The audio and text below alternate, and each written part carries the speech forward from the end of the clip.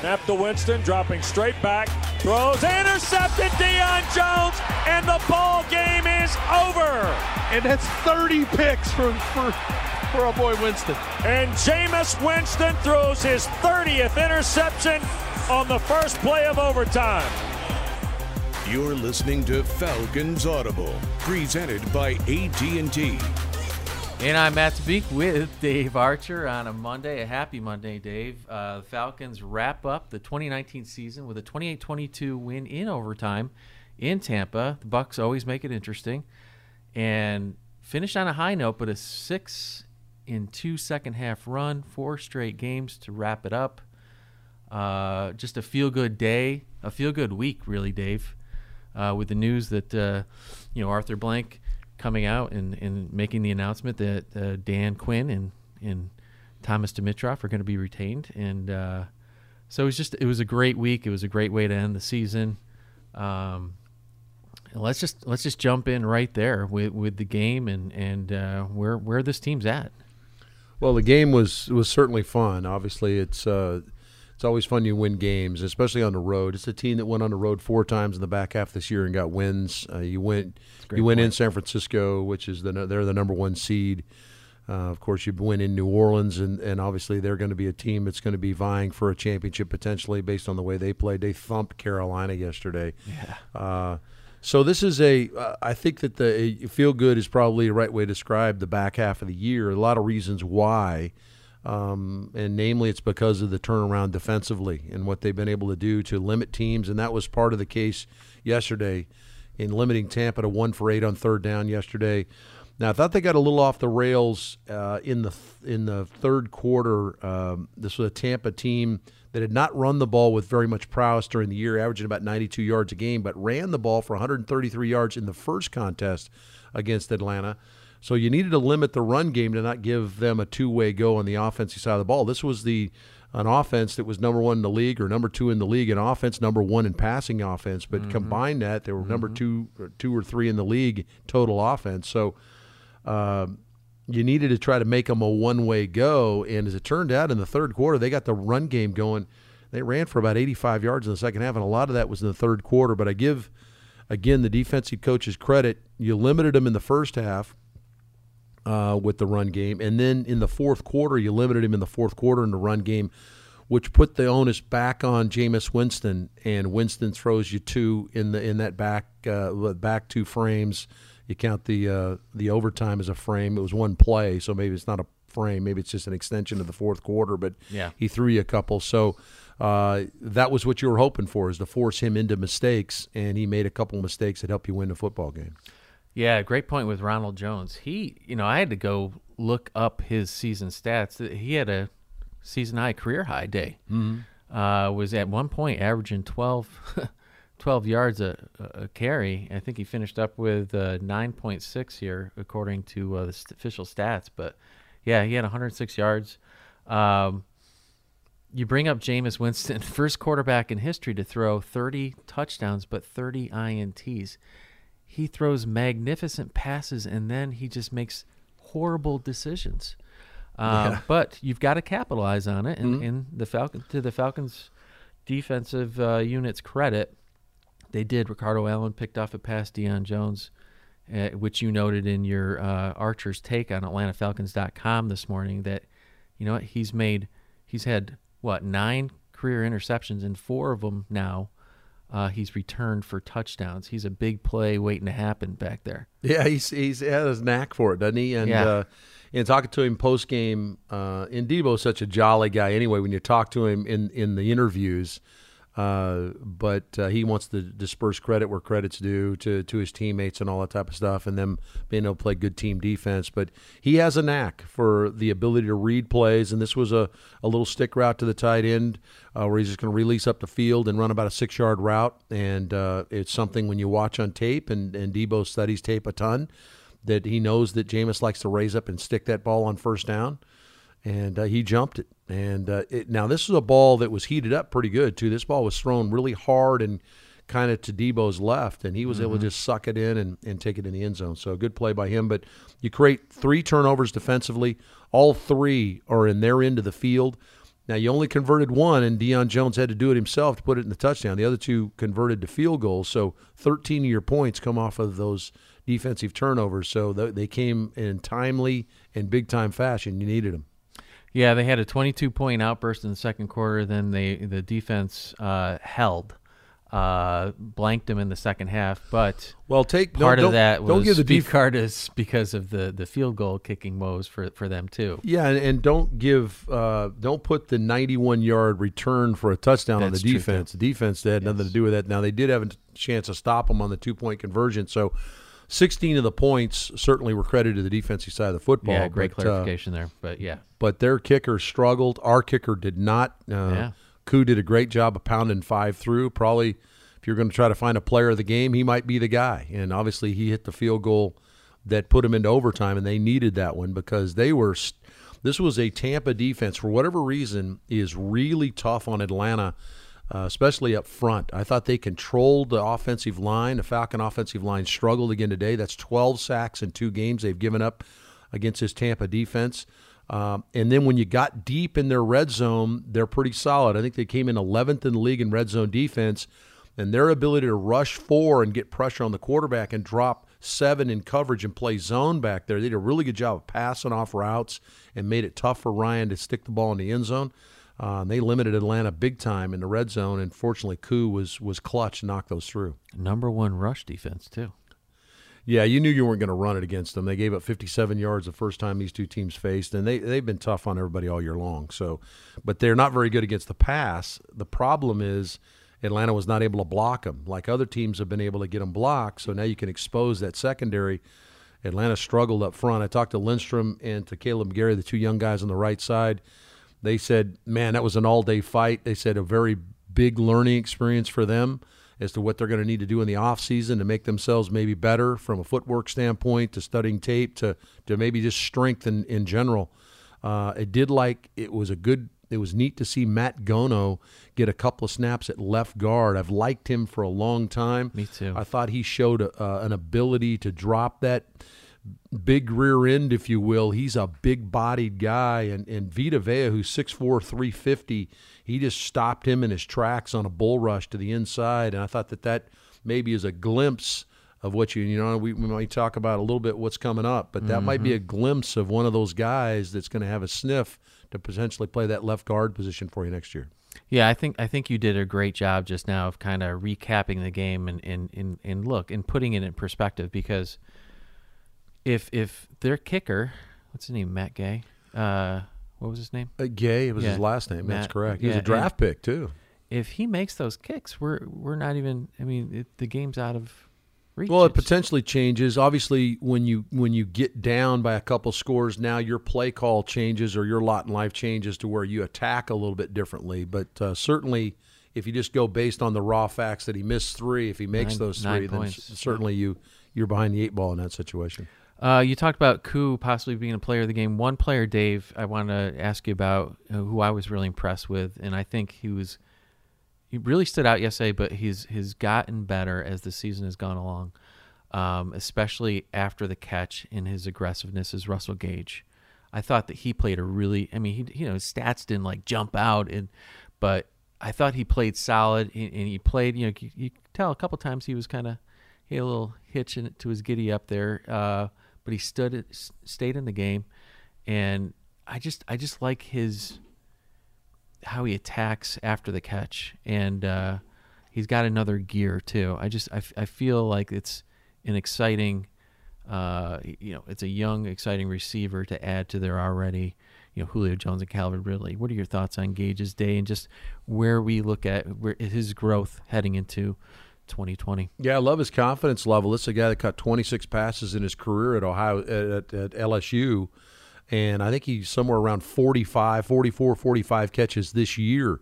And in the last 5 games, I believe he has 27 receptions. He had more catches in the last 5 games of the season than he had his entire career LSU. So that would tell you, okay, well, there's a learning process. There's a process of trying to establish your confidence. I haven't seen that at all. He looks like a guy that belongs out there every snap, and give him a ton of credit for stepping up when Sanu was moved on, he moved on to New England, and of course the Ridley injury, this guy's just stepped in and seamlessly taken that mantle where you feel like, hey, you feel really good about with Ridley coming back with injury, Jones, Ridley, and Gage now as your three receivers. I think you feel good about that. But I do think that's interesting when you look at Gage, when you look at Lamedy Zaccheaus, who made a couple really good catches in the game as well. They watch, and I think you got to give them credit that they watch Julio Jones, because who is as good as there is at when he catches the ball short, he goes north and south. You don't see a lot of horizontal running. This is something Ridley's going to have to work on. Calvin has a tendency to try to run and find more and lose ground. Calvin's going to have to learn to get north and south some, and I think that's something Julio's helping him with. But Zaccheaus and Gage go north and south when they catch it. That's what you're talking about, and you get that extra 3 or 4 or 5 yards, and maybe you split defenders, and now it's a big play, but they get you those extra yards, and probably some of that converts and moves the chain. So I'm impressed with Gage. It's a long answer for you on the Gage scenario. Though I really like him, and I think that his confidence level and all the things he brings to the table is going to translate well the next year. So here we are. They pull off 4 straight wins to wrap up the season. Do you know when the last time they won 4 in a row was? At the end of the year, or just 4 just in general? In general. 4, we had to go back to, did we finish the 16 season? Yeah. There was 2 that season. 2 4-game wins. I remember we closed it out. We were 7-5 and won all the way to the Super Bowl and didn't get it done there in that final one, but had a nice run there. Yeah. So last year they had a 3-game win streak, and then I think in the year before they had 2 3 games, but it's been since 2016 since they won 4 in a row. Do you believe as a player, I guess just we were kind of kicking this around yesterday and in the office, especially, and I'll tell you why, but do you believe in momentum at the end of a year heading into a new season with a new draft class, with new free agents, and the coaching staff always has 1 or 2 or more changes as well. It's a different team, and you hear coaches say all the time, like, hey, I don't want to compare teams. We're a different team. We got a different makeup. We got a different schedule. Do you believe in momentum? Do you believe that a team can take a 4-game or a 6-2 run, and because so much happens in the offseason, as you know, as a player, former player? What are your thoughts on that? Well, I think it can. It depends on how you handle the offseason. I thought Matt Ryan said it best. I asked him, what does the back half of the season mean to you guys? Does it help you going into the offseason in the next year? And he thinks it helps the young players. I think a young player, and I do remember as a young player moving from my 2nd year to my 3rd year, we won the last 2 games of the season that year after really struggling in '85. I think we finished 4-12 or 5-11, but we won our last 2 games, and it really did carry into the off-season workouts. It created an energy and excitement about what we could potentially be the next year, and we started the '86 season 4-0, and we were, I think, 5-2-1 at the halfway point of the season. So it did carry over through our off-season workouts, but that'll be up to the guys that bring that energy with them, right? They've got to carry that, because it's not something that's just, all of a sudden you look up and say, hey, there's energy. It's something that's possessed within the players that they have to carry with them through the workouts. And so these guys will have about a month off, and then they'll start getting back into the weight room, and that's got to carry into their off-season workouts and that type of stuff. And then when you get into the OTAs or mini camps, then you feel it as well. So I guess that falls on the players. I don't necessarily think it affects older players. Yeah, I think those guys compartmentalize a lot more, Ryan and Jones and those guys, Alex Mack. But I think if they've got young players around them that are bringing that, then that energizes them as well. So it could affect those guys as well. Yeah, that's a great way to explain it. I think a lot of it too has to, if you have that continuity where you have that core. And they are, and you have guys, young guys that are looking to them, and I think if you have continuity on the staff, I think there can be something. I think you learn about your team. I think Dan Quinn, he said it all the time. A lot of coaches say this. You're growing throughout the whole course of the year. He's learning about his team in different situations, and so you see what guys are made of. You see, this team. Look at they showed a lot because they didn't quit. You know, when they were 1-7, they actually, if you look at the body of work, and as you pointed out, the big road wins. It's not easy to win in the NFL period, especially on the road. And this team kind of dug in, and so that's a good sign. That's a good sign heading into the 2020. I don't think there's any question about it. You look at a team in your own division in Carolina that when we played them the first game in the series between the two teams in Carolina, that was a team that was very much in the playoff hunt. Yes, they had a young quarterback, and the young quarterback had played extremely well to that point coming into that game. And Atlanta picked him off 4 times in that game. And their lot in life changed dramatically from that point on. Obviously, a couple of weeks later, Ron Rivera's fired. And look how they closed the season. I mean, how about that brutal effort that they put out there by New Orleans? And, everybody's, each team is different, and each team the way they outlook. But the leadership on that team that you respect so much, and Greg Olson and Luke Kuechly and some of those guys couldn't keep that going. I was Christian McCaffrey.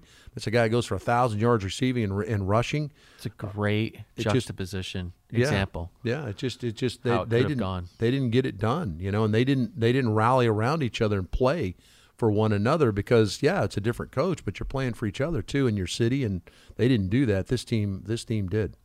It's a great point. So they finished 7-9, take second in the NFC South, and as a result, Dave, they end up now with the number 16 pick for April's draft. And fans are wondering, okay, it's not a top 10 pick, but you just brought up Carolina. They had the 16th pick last year. They took a pretty good defensive end out of Florida State. Brian Burns had a great preseason.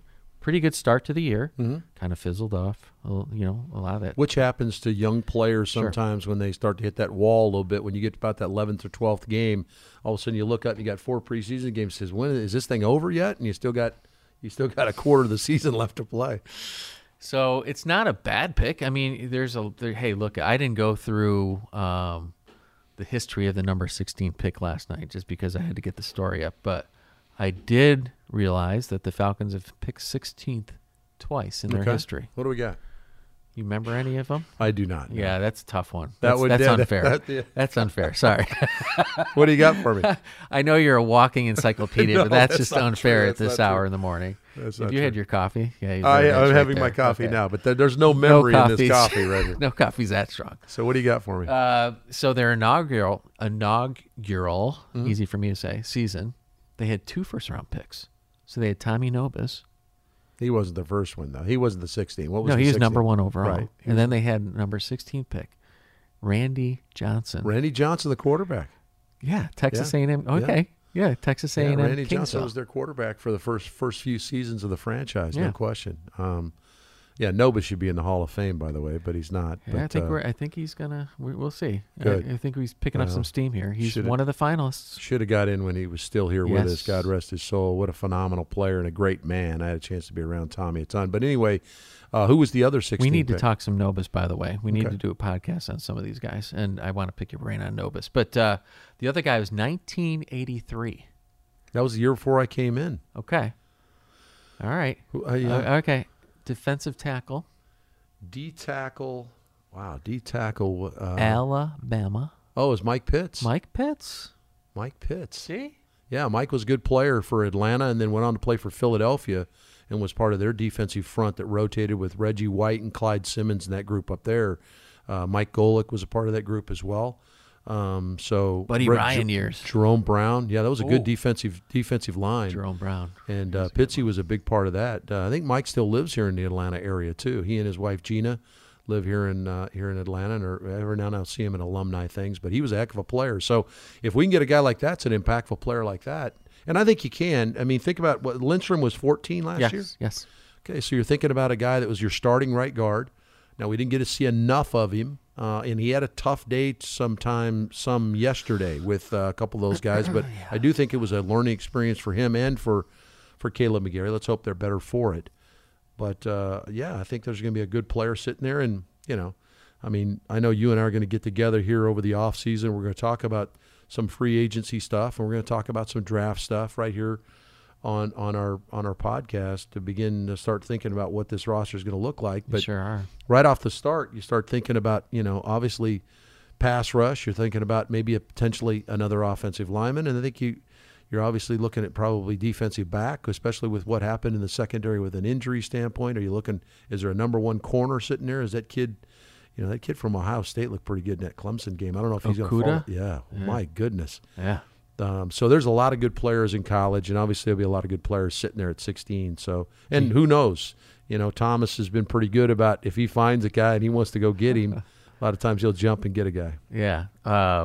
Boy, our fans, about a week ago, someone just threw that idea out there, a Julio Jones type move To into get the top three. Chase Young? And our fans want Chase Young so bad. But as you just pointed out, there's hope. You can get a very good player. You can get good players in all over the place. You can get them in the second, third round too. It'll be interesting to see how this plays, and we're going to get into this later. I don't mean to get into the draft, but this is a very strong draft for offensive tackles this year. And so we've seen them when Sam Baker was drafted in 2008. There was a strong tackle draft, and so when the tackle run began, people started jumping to get him. In fact, Atlanta jumped back into the first round to draft Sam Baker the same year they drafted Matt Ryan in the first round. Will something like that happen? And when those type of things happen, now all of a sudden those players get shoved back. Calvin Ridley falls in your lap at 26. Who potentially could fall in your lap at 16? We'll have to wait and see. Certainly the big kid from Ohio State's not going to fall in your lap back there. He's going to go in the first 3 picks of the draft, so we'll have to wait. But there are some other guys that can go get the passer if that's in fact where they decide to go. And when you look at the other thing decided yesterday was or finalized was the opponents. Playing, huh? Yeah. Opponents for 2020. What do you got for me? So we may very well need an edge rusher. You think so? Yeah. I know two. we're going to see Patrick Mahomes next year, so we'd like to try to get him on the ground. So just listen to this away game slate. You ready for this? Mm-hmm. Outside of going to Carolina, New Orleans, and Tampa, they're going back to Minnesota. Okay. Pretty loud, pretty. Yeah, didn't handle our business up there very well. Didn't handle it too well this past year. We know that they're stacked. At Kansas City. I don't know who. Hey, they're going to be at the LA Chargers. Who knows who's going to be quarterback back there? Yeah. Some people have talked about Cam maybe heading out there, if he's indeed released or whatever. At Green Bay. It's always an easy trip. Green Bay. Although Atlanta's played well in Green Bay before. Matt's played well. Not the last time though. Now, the one thing that's tough about that is when is it? The last few times we've gone has been in the first week of December, so we'll have to see how this plays out. But, okay, who else we got? And then the last one's at Dallas. At Dallas. That'll be a Dallas team that we'll have to wait and see. I think everybody is kind of in a holding pattern to see what's going to happen there at Jerry World and what's going to happen with Dallas as far as their head coach. They finished 8-8, but who knows what they'll do. Mm-hmm. And then the home games, obviously, outside of the divisional games, you have Chicago coming to town, Detroit, the Broncos, the Raiders, and the Seahawks, because they ended up losing last night and taking second. And one of those games is going to be the international game. So that is the slate, Dave. Your initial thoughts outside of as it pertains to this team. So before we wrap this up, I want to just get your thoughts on where this team is, not momentum, but just where we are. You talked a little bit about the offensive line. You talked about the potential with the 2 young players, the 2 rookies, Chris Lindstrom and Caleb McCary. They've at times looked good, and other times you can tell that they're growing. And then you mentioned a name that I'm intrigued with, Matt Gono, who you look at him physically, and he checks all the boxes. The coaches rave about him. The scouts have raved about him. He came from a tiny, tiny school, Wellesley. Am I saying that right? Wellesley? Wesleyan, maybe? Wesley, I don't even know. in Delaware. Yeah. But he is, they think so much of him that they've kept him and they're developing him. Is he the answer at left guard, or do you think that they draft another or look at free agency? it feels like the offensive line is still a work in progress. Yes. Well, yeah, it is. It is, and I think that's where the bulk of your concentration on the offensive side of the ball have to be. As far as, do you like where you're at there? Do you have enough people here that can help you fix that? I think Matt Gono is going to get an opportunity to play right guard. Remember, he was groomed to play right tackle until Caleb McGarry was ready to play. He got hurt at the beginning of the year, and it didn't work out. And subsequently, he didn't get as many snaps as you would have liked. I like the way he looks. He's a big-bodied guy that can come off the ball. I think he fits really nice in the guard spot. I expect McGarry and Lindstrom's game to go to another level next year. It'll have to. We didn't run the ball with anywhere near the prowess you need to run the football with. No. And that's part of your reason why you're ineffective in the red zone. And when you look at the red zone offense, this was a team here in Atlanta that I think was fifth in total offense, but the scoring offense was like 13 or 14 in scoring offense. And some of that was your inability to finish drives. If you get turnovers like you did yesterday, you get the fumble on the kickoff, you get the fumble in the opening run where Debo comes up to recovery, you get the Ricardo Allen interception. Those have to be touchdowns. You got to, especially when you get the ball around the 20-yard line, you've got to punch those in. Now, you did it last week. Remember, you got the turnover early in the game, and all of a sudden you look up, it's 14-0. That changes an NFL game, where you have an opportunity to do that yesterday and you didn't do it. So, to me, that's where the onus and the really thought process is: how do we become a team that's multifaceted of being able to run it? And we know we can throw it, but you're going to protect your passer a lot better if you can run the football. You can't have him dropping and throwing all day long. We've got to run the football better. It's just it wasn't you didn't try. You ran it 30 times yesterday. You just could not move that defensive front. And it wasn't just that front. We only ran for over 100 yards 4 times in 16 games this year. That's not good enough. You'd like to average right around 100 to 105 yards on the ground. Then you're doing a pretty good job. If you bump that up into the 115, 120 range, now all of a sudden you're one of the top 10 teams in the league rushing the football. And as well as we throw it with the weapons on the perimeter, you become the 16 offense. But if you can't finish drives, that's where you go from being 29, 30 points a game to averaging 22, 23 points a game. And at 22, 23 points, that makes you vulnerable to losing football games because you know the other team's going to be able to score. So, amen to that. And I don't want a top 5 passing offense. I want balance, and I want to be able to run the football. I want to keep their offense. You look at the offenses we just talked about that we're going to be facing in 2020. Drew Brees twice. The Vikings, Patrick Mahomes, Aaron Rodgers, Dak Prescott and company. The Seattle Seahawks. I mean, like you said, you've got to be able to eat the clock, move the chains, run the football, set up the play action. Well, look at the two number one seeds. The top 5 teams. Both sides. Well, look at the two number one seeds, Baltimore and San Francisco. They're predominantly run offenses. Now, they can throw it off of it because you have to gang up to stop the run. If you can have – and I'm not saying you don't have to be top 5 running the football, but if you're in that top 10 running the ball, which is what we were – you go back to the 16 team, I think we were 3 in throwing and 5 in running. And wow, how do you defend that? That becomes difficult.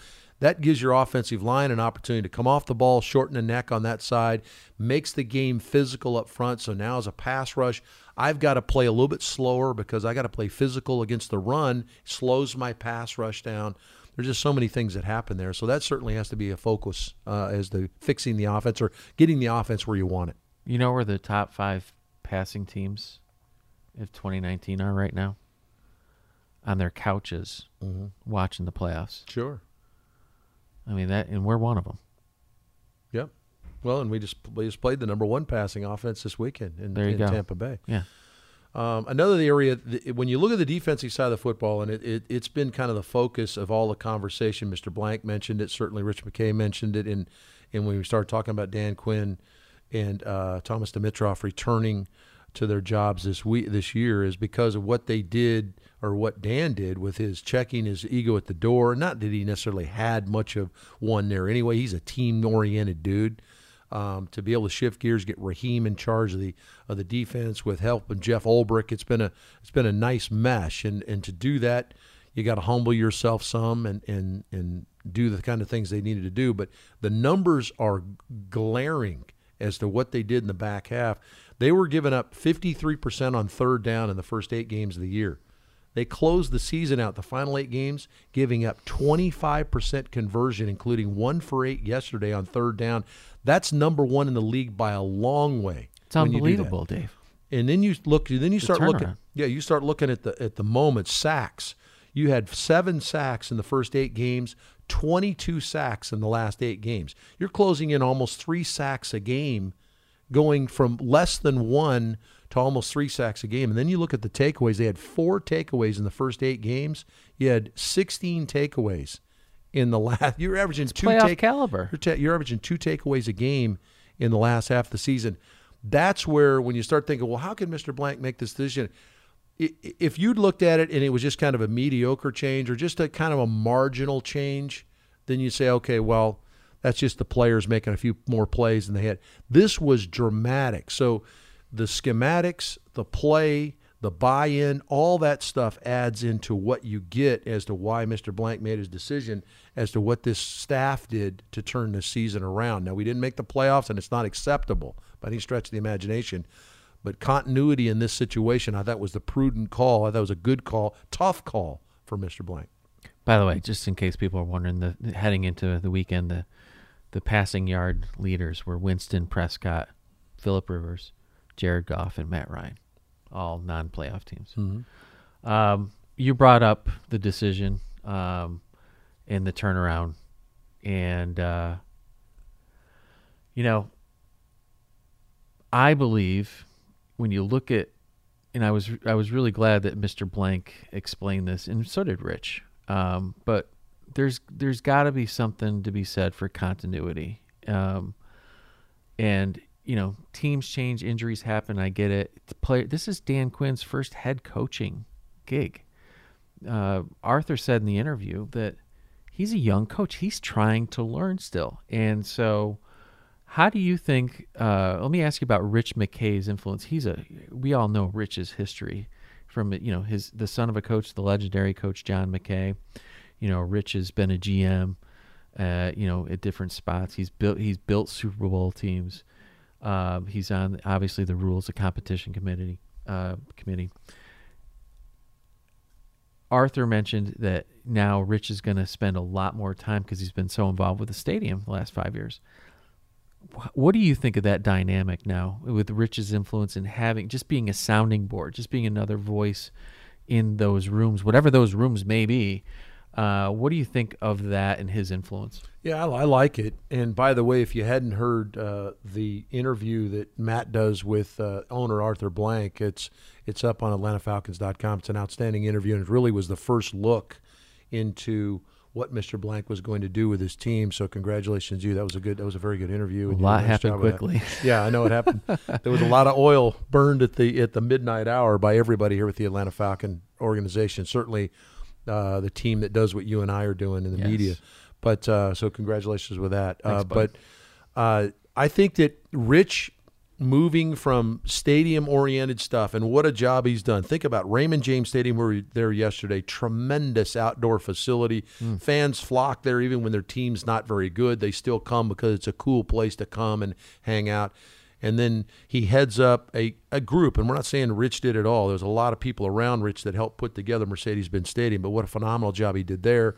And that was something that Mr. Blank said, hey, do this for me, take care of this, and run point on this, and he did at a championship level. So now he shifts gears and comes back to Flowery Branch, where he's been spending maybe 2 days a week. Now he comes back out here full time, and what Rich's idea is for what he's going to do, he's not going to make all the draft picks. He's not going to decide, hey, this is who you're doing. What he's going to do is he's going to create a focus, try to help create a focus for Dan Quinn and for Thomas Dimitroff as a purpose and a process with which they go through to kind of, for a lack of a better term, kind of stay on task to a certain extent. And I don't want to be disparaging to either one of those guys, because obviously there's been a lot of great draft picks coming here. There's been a lot of football won here since those two have been together. But there has been maybe a little bit of meandering that maybe they can tighten the ship up, and that's what you're looking for. And this is a guy, as you mentioned, outstanding GM, drafted Warren Sapp, drafted Derek Brooks. I mean, this is a guy that knows personnel that can help chip in, maybe make an evaluation, not tell Thomas what to do, but help make an evaluation and also evaluate coaching staffs, because he's been in those situations where, okay, does this guy fit what we're trying to do? Does he have the same philosophies? Are we button heads, or are we going in the same line?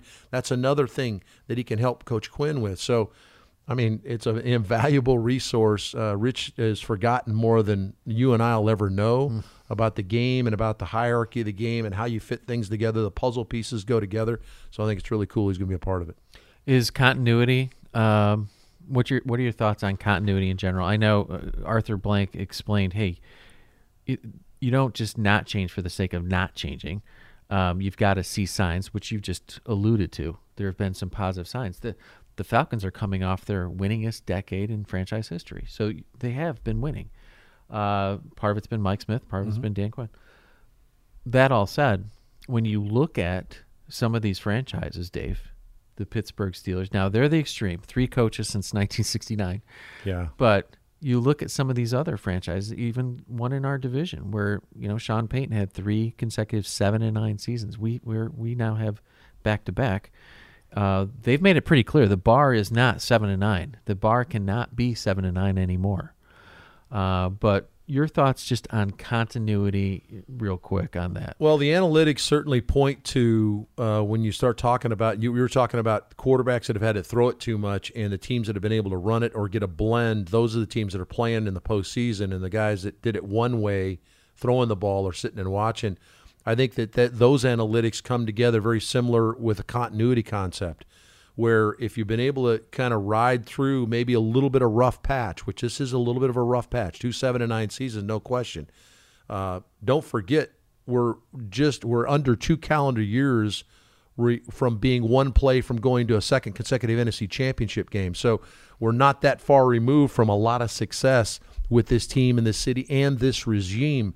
So that's something Mr. Blank looked at. There were a number of things he evaluated to make this happen. Continuity was one of them. There's a lot of analytics and things that go into this that he looked at in comparing the people you talked about and some other ones. Baltimore was one as well with John Harbaugh, as to looking through some of the lean times that they were able to fight through, and now here they are where they are. Look at Baltimore, number 1 seed in the AFC. These are some of those things that came into it. It wasn't everything, but it was part of it. Obviously, the second half of the season, it wasn't everything, but it was part of the equation. He combined probably 6 or 8 thoughts, and then ultimately said, okay, how am I going to win next season? Not in a couple years. How am I going to win this next season? And that was with this group. This was going to give you your best chance to win. Well, the Falcons certainly have the parts in place, the coaching staff in place, the front office in place, and they've learned a lot. Dan Quinn mentioned as much. He's anxious to get started. He said he's learned more this year about himself, about coaching, than he's ever learned in his career, which is saying something.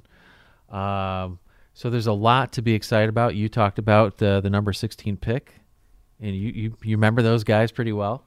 And so there's fans want hope right now. And, when they, instead of, cleaning house and starting from scratch, the Falcons have decided to say, hey, look these are all the very good things, parts we have in place. And now let's take them and figure out how we can go from 7-9 to which is fill in the blank. Mm-hmm. But we know the bar is, they want to be relevant this time of year and not sitting home. And I think the other big key, Dave, is I think I got Dan Quinn on my mind, is getting off to a quick start. Yeah, and that's something they were going to look at. I talked to real quickly. I talked to Rich about that. I said, how much of this evaluation in the offseason, and that's something he's going to do, is he's going to evaluate how we're doing things. What are we doing? How are we practicing? Those are all things Rich is going to look at. It's not just personnel or coaching staff. We're going to look at all the things that they're doing, because are we not emphasizing preseason enough? So that's all going to be looked at. And I know that's music to the ears of some of the Falcon fans that we've kind of flopped around through the preseason. Maybe you shift gears on that. Maybe that helps you get off to a better start. But you can bet that every rock will be overturned. Nobody is in a cruise position or anything here at Flowery Branch. They know that the onus is on them. This is a tough offseason, an important offseason, and they got to come out blazing this next season. Well, I'll tell you what, if you're around these parts, you feel it already. You feel like the bar, everyone knows where that bar is now. I remember this time last year after Dan Quinn made the announcement that he was moving on from, parting ways with 3 coordinators. It's different this year. It just feels like the pedals to the metal right now. And that's a good thing if you're a Falcons fan. And this is a season of hope. And there's a lot to talk about. And we'll talk about that in the coming weeks. But, man, I just want to wish you a Happy New Year. And thank you for just being a tremendous source of knowledge. You're so good at your craft. It's an honor to have you on this podcast. And it's been a fun year. It's been an up and down year. Let's just say this. It ended on a fun note. So. It did. When we're talking about the field, we always have fun. But well, thanks for the kind words. Man. It's been a lot of fun. We've got a tremendous team that puts this together. Matt and I get the easy part. We just get to stand up here and gab, but there's a tremendous group behind us that do a tremendous job. Really, our offensive line, and they can block now. This group can come off the ball and block. Our group that does our podcast here with Falcons Audible. Look forward to getting with you here in this off season and chopping some stuff up. That's awesome. Happy New Year, and I ditto on that. We got awesome producers back there. If they can make me look and sound halfway decent, then they all need raises. All right, thanks. That'll wrap it up. Thanks. This is Falcons Audible, presented by AT&T.